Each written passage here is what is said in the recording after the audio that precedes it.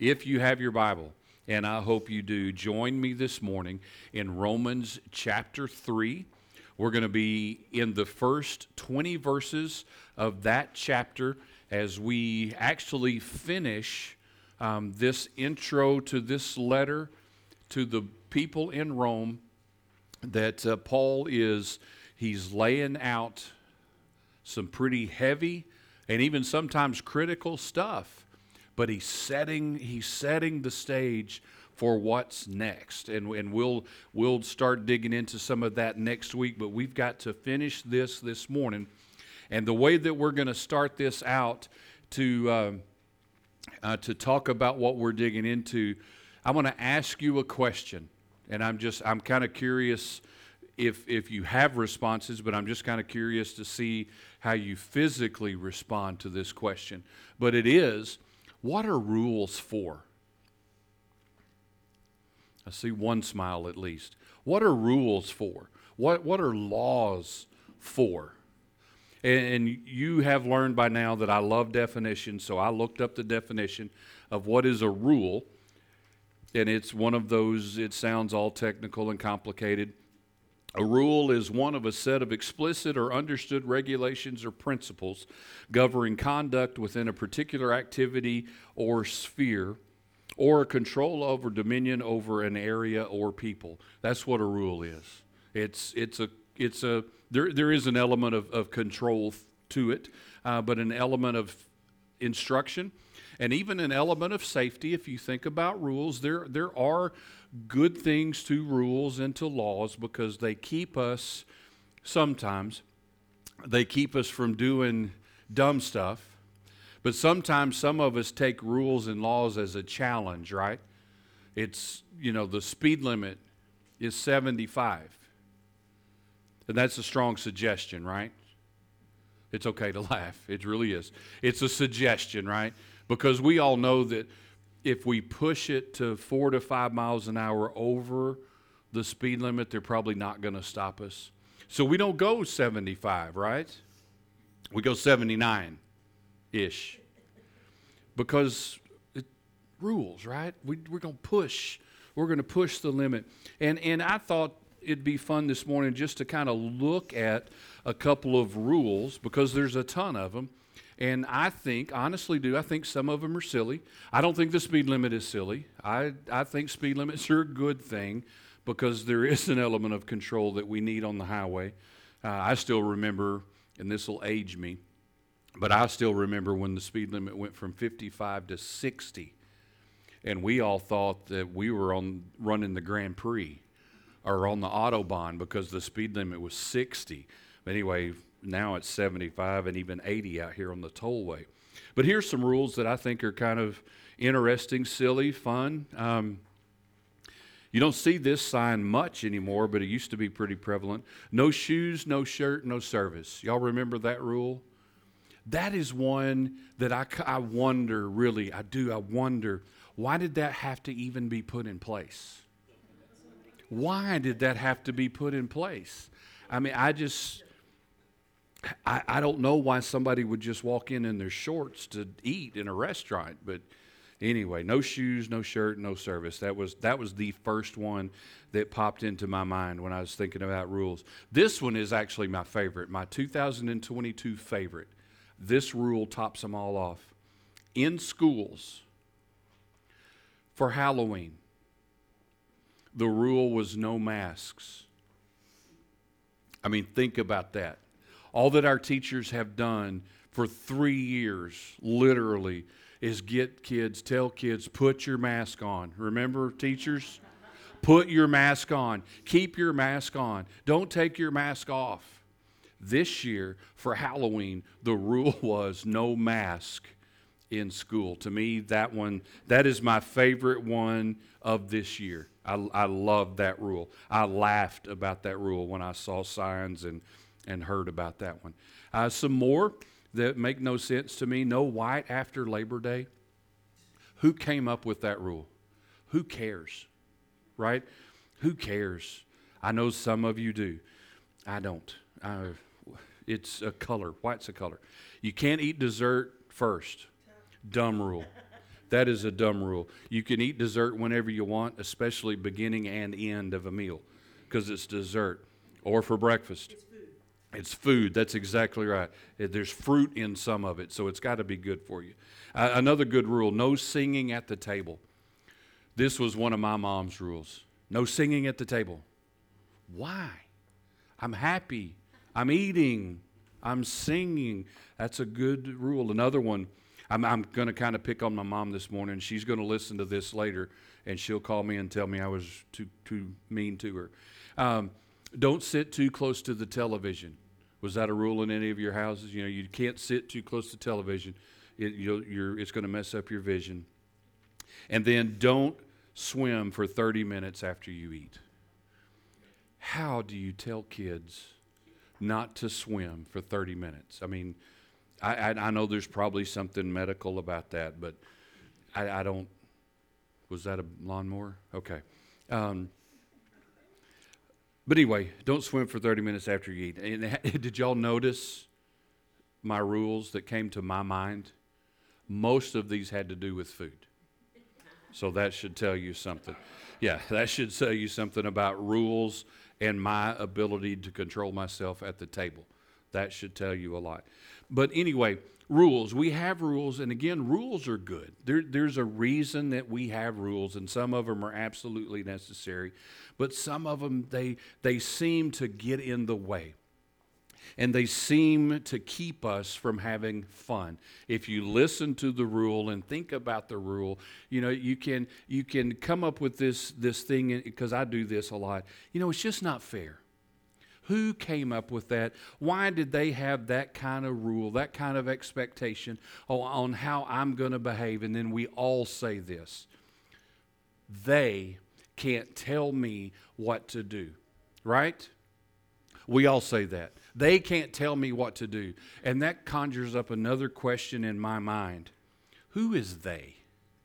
I mean, who is they? When you think about it, does it really matter? But that's what we say. They can't tell me what to do. They're taking away my fun. This, and it just all goes on.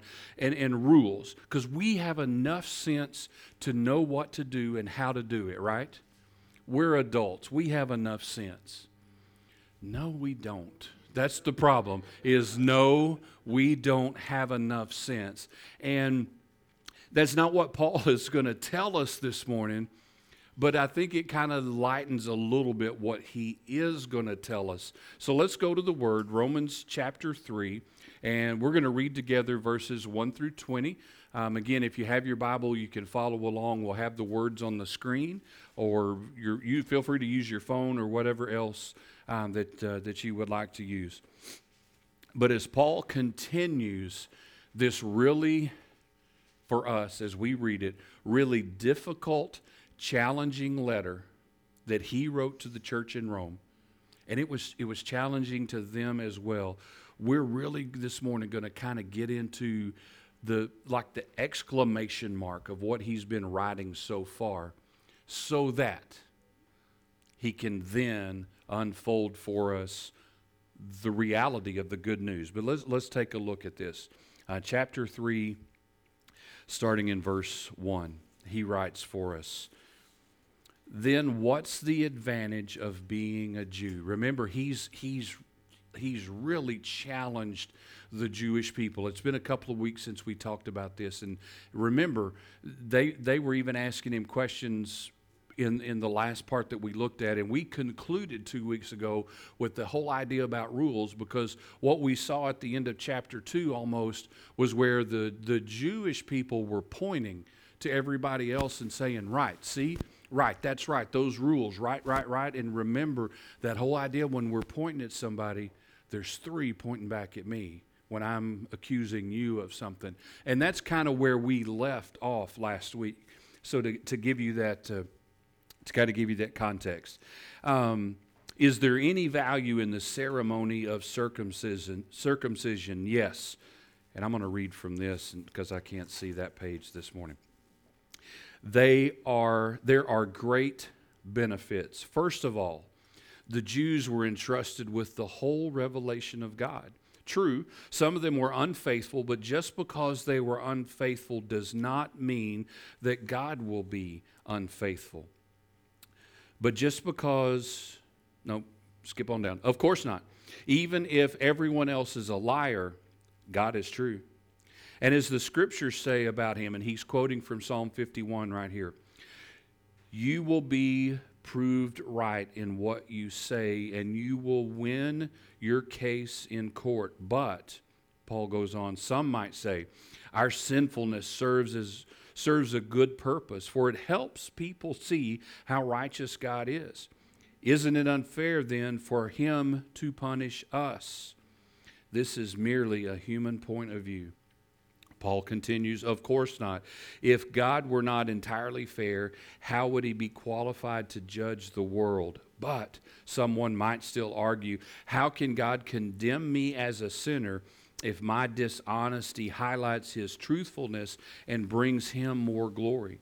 As some people even slander us by claiming that we say, the more we sin, the better it is.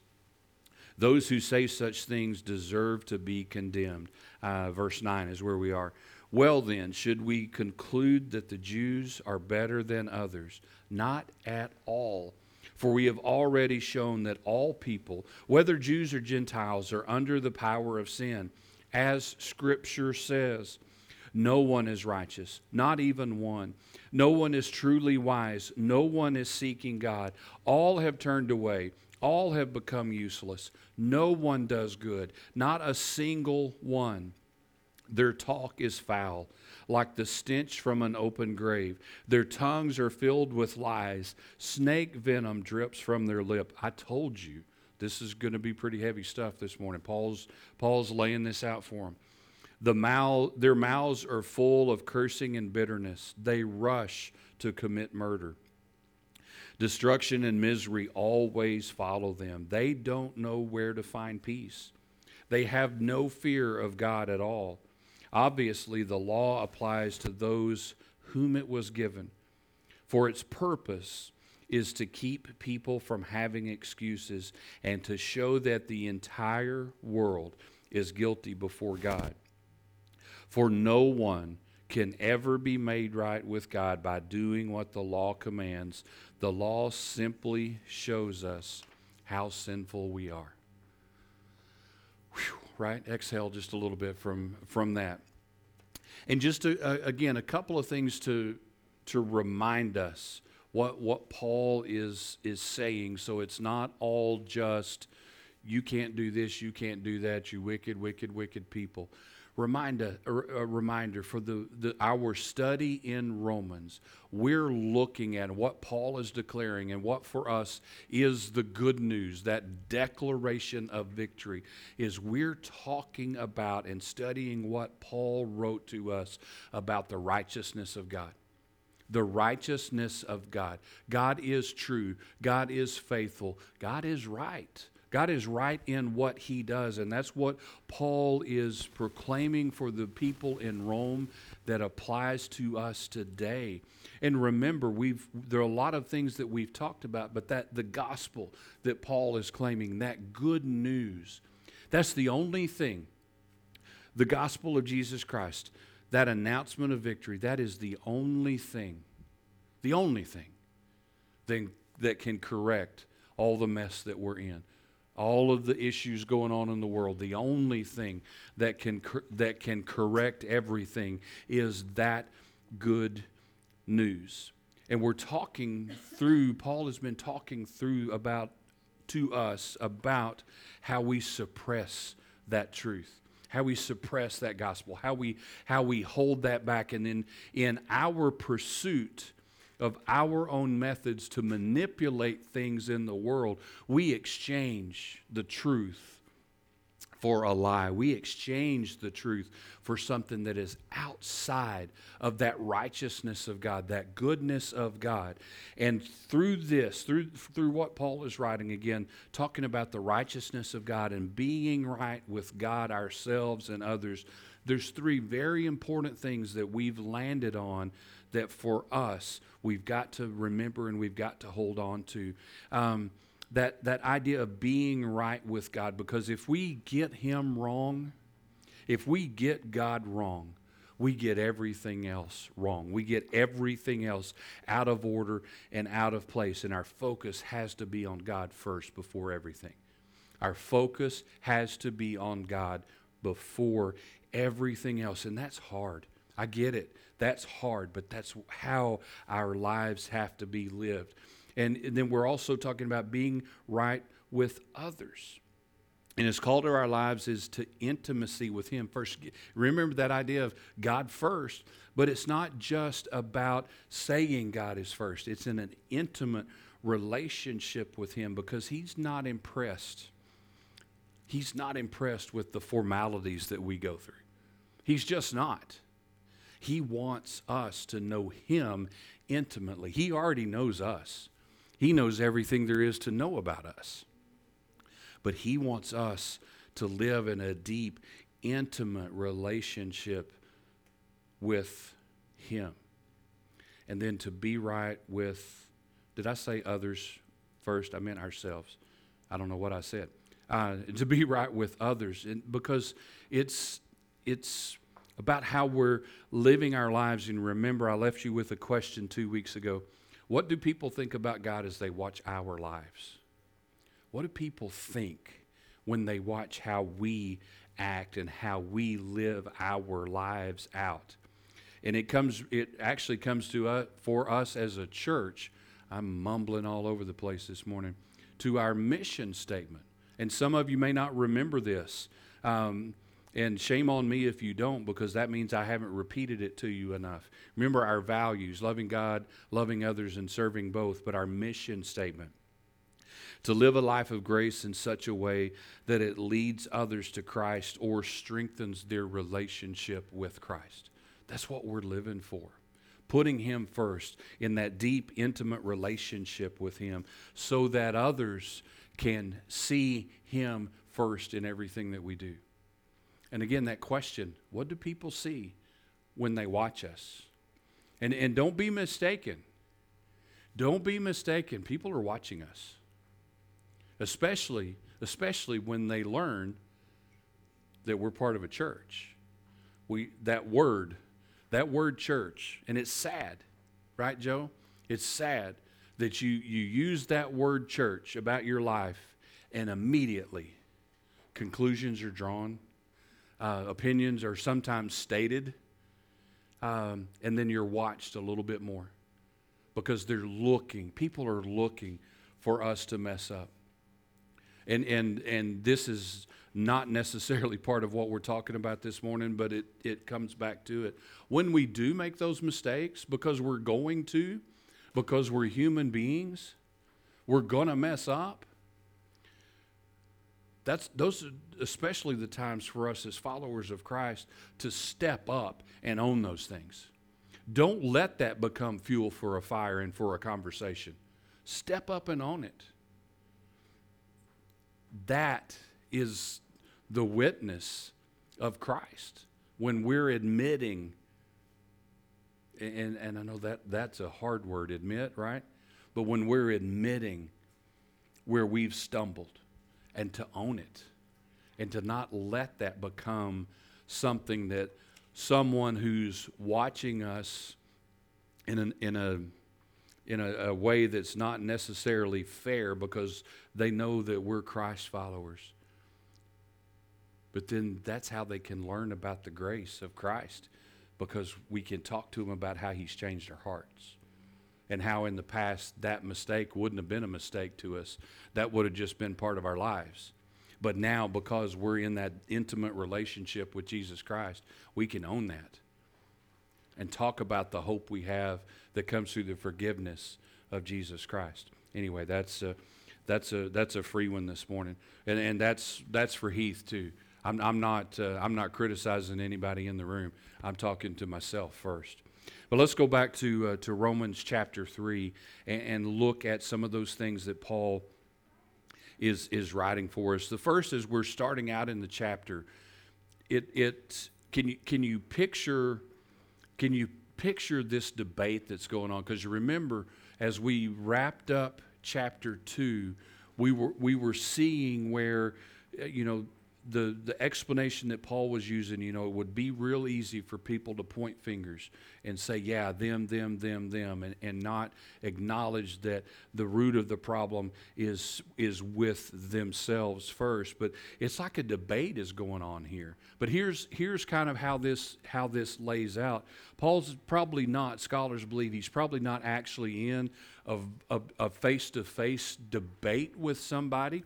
But for years, here's the thought. For years, as he's traveled on his missionary journeys and as he's gone to Jerusalem and he's gone to places and he's proclaimed the gospel, there's been plenty of people argue with him. There's been people that have argued with him about what he's saying, and even debating with him as he's trying to share. And remember, Paul, one of the first places that he goes when he goes into a new city is to the synagogue, where the Jewish people meet. And imagine the debates that took place in there. And then just on the streets as he's walking and sharing and witnessing to people. And I can even imagine people chasing him down to argue with him. Because in the law, they're right and he's wrong.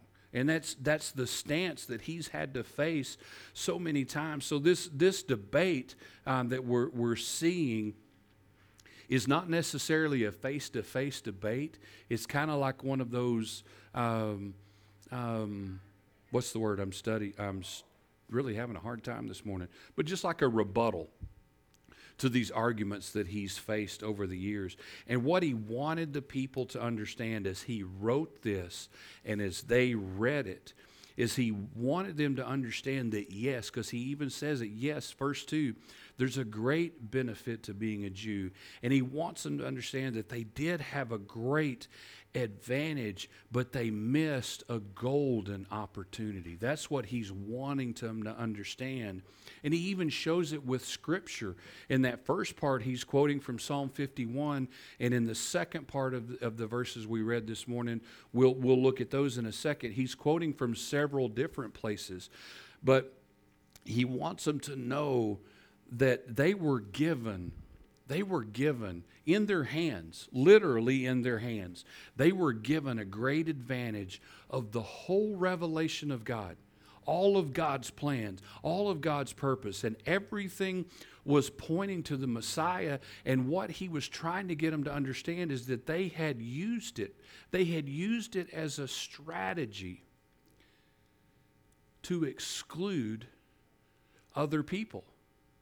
They had used their heritage. They had used the law to exclude the others, the Gentiles, the Greeks, to leave them out. And he's reminding them that the whole thing was pointing to the Messiah and the promise that they knew from Scripture. And what was God's plan back to Abraham was that through the people, the world would know. That was the plan. The plan wasn't to set up a club that met at the synagogue and left everybody else out if they didn't have the bloodline and the physical signs of being a Jew. That's not what the law was for. And Paul is reminding them of that, and he's showing them how God has remained faithful to his promise, the promise that they missed, the Messiah that they crucified. He's trying to get them to see what they missed. And he's trying to get them to understand that they, as the Jewish people, as the promised people, the ones that had the gift, that they too are just as enslaved, just as caught up, just as wrapped up in sin as everyone else is, but they also have the opportunity for the gift of mercy and grace and salvation that's available for everyone through the new covenant in the blood of Jesus Christ. That's what he wants them to see, and he's trying to get them to understand in a debate with them of sorts that God will judge everyone righteously, including them. That the law alone, the old law alone is not their salvation, but the new covenant in Christ is the salvation for the world. And He wants them to quit sitting on what they have so that they can understand the reality of what they're missing. Does that make sense? He's desperately trying to get them to understand. And then moving on into verse 9, as I told you, he's using Scripture to show these things to them. He's using the very Scripture, the law that they're holding on to remind them of what they've missed in all of this. And if you look back through verses 10 through 18, as the Scripture says, no one is righteous. No one is truly wise. All have turned away. Their talk is foul. Their mouths are full of cursing. They rush to commit murder. Destruction and misery follow them. They don't know where to find peace because they have no fear of God at all. And man, it just...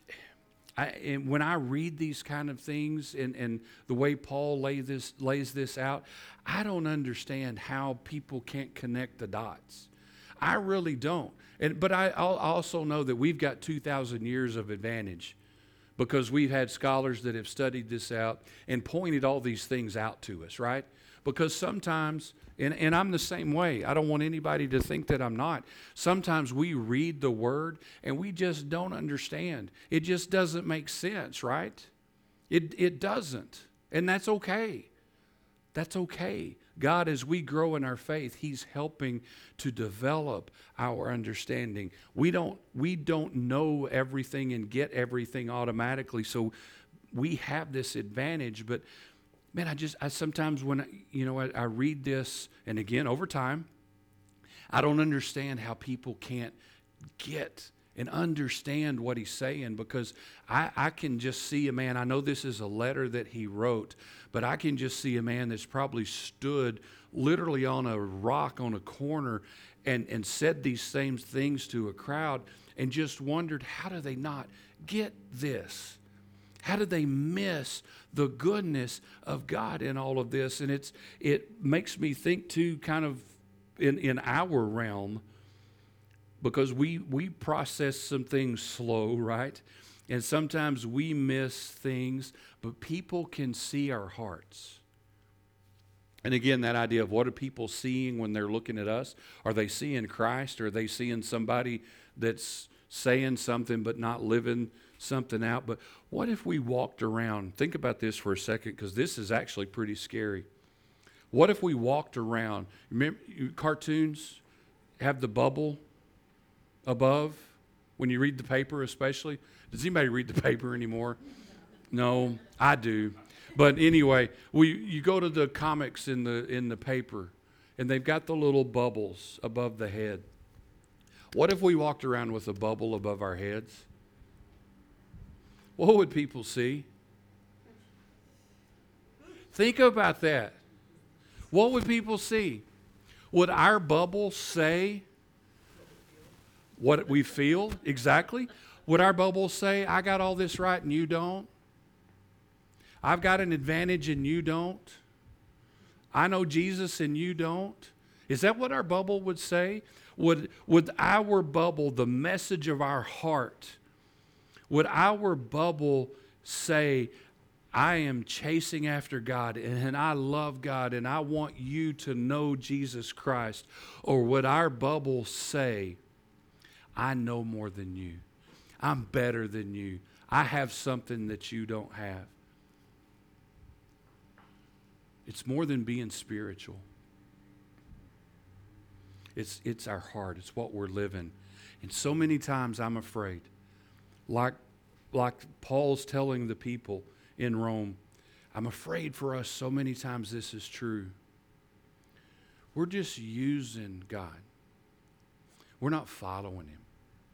We're not committed. We're not in that deep, intimate relationship. We're just using Him. And we even say that to people. maybe not with words, but with our actions especially that bubble out of our hearts. When, back to rules, we replace the authority that God has in our lives with our own rules and our own superstitions and our own standards. And good, that word that we like to throw around, good, it's jaded because it means what we need it to mean in the moment. We exchange good for what we want and how we want to use God. And nothing about that justifies us. Nothing about that speaks that I'm a Jesus follower. It speaks, I'm a Heath follower. I got this. I'm going to do this my way because I know better. Who are they to tell me what I can do? Straight out of what Paul is telling the people that he's trying to get to understand and to live by hope, or live out their hope in Christ through the revelation that they receive, because they know they've had it and they should get it, but they don't. And he tells them, verses 19 and 20, that the law alone doesn't justify them, that it reveals in them what their hearts are not capable of doing apart from Christ. That's what our rules reveal about us. That bubble above our heads sometimes. It reveals about us what we're not capable of doing apart from Christ. Do you know why we sin? Does anybody know why we sin? We're weak, and because we're sinners. We sin because we're sinners. And this is, for me, kind of the crux of what Paul is saying, and the reality for us and the challenge for us. And again, I don't want this, and none of this first part of a very difficult letter, don't want this to be one of those things where you go away thinking, man, I am doing nothing right. I can't do this. Everything that he's saying and writing to these people is me, and I can't do this. That's not the goal. That's not the purpose, and that's not the heart. The heart, the purpose, the goal is for us to understand, to really truly understand as believers in Christ the depth of the problem. The depth of the problem of sin, the depth of the problem that's in us, naturally in us and part of us, and that apart from Christ, we cannot do this. And for us to really understand, maybe for the first time or the 10th time, and that's okay too, to understand and to come back and chase after that intimate relationship with Christ and let go of the idea that religion will just fix everything. Religion won't fix anything. And again, that's what Paul is trying to get the people to understand. Religion doesn't fix it. Relationship changes everything. Relationship changes the game. Relationship changes life. And relationship is what gets us and puts us right with God. The only way to be right is in that intimate relationship, following God first in everything. Amen? In everything. So as we go away today, again, don't go away with a heart that's defeated. Please don't do that. Don't go away with a heart that's defeated. Well, I can't do this. All these rules, and I just can't do this. Because it's not about rules.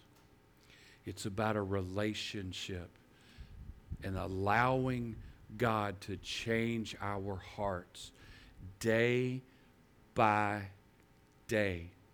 It's never, and until we're called home, it's never going to be complete. So don't think I'm a failure. Live in the truth of the hope that you have in Christ, knowing that there's a tomorrow. There's tomorrow.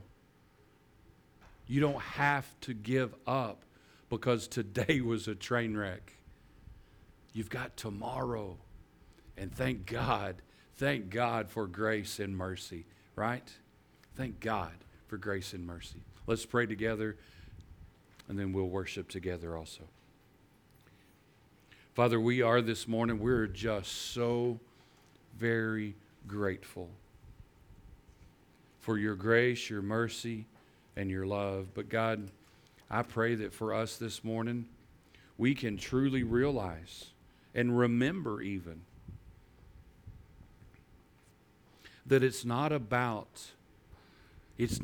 following rules, and it's not about trying to do all this stuff right. It's about surrendering our lives to you completely and allowing you to change us one step at a time.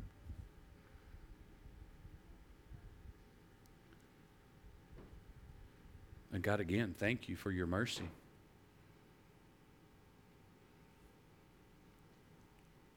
That you are growing us as we go. So God, my prayer this morning is that maybe again for some of us, we can just look up and look to you again and get out of that heart and that weight that we're carrying around of failure and inadequacy, but that we can look up to you in hope and in love, knowing that we're yours, and that we can trust you.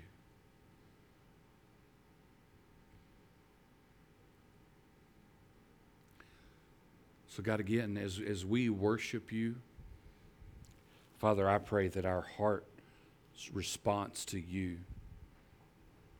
as always, would just simply be yes to a deeper relationship, to intimacy, and to following you first. And we pray this together in Jesus' name. Amen. I'll be in the back. Karen will be in the back. If you need someone to pray with you, we would love to do that. And if you're here this morning, you've never surrendered your life to Christ, or maybe in life there was a time you thought, but now you're not so sure, we'd love to talk to you about that as well, so that you can know that the hope that you have is in Christ alone. So as we worship, as He speaks to you, you respond to Him.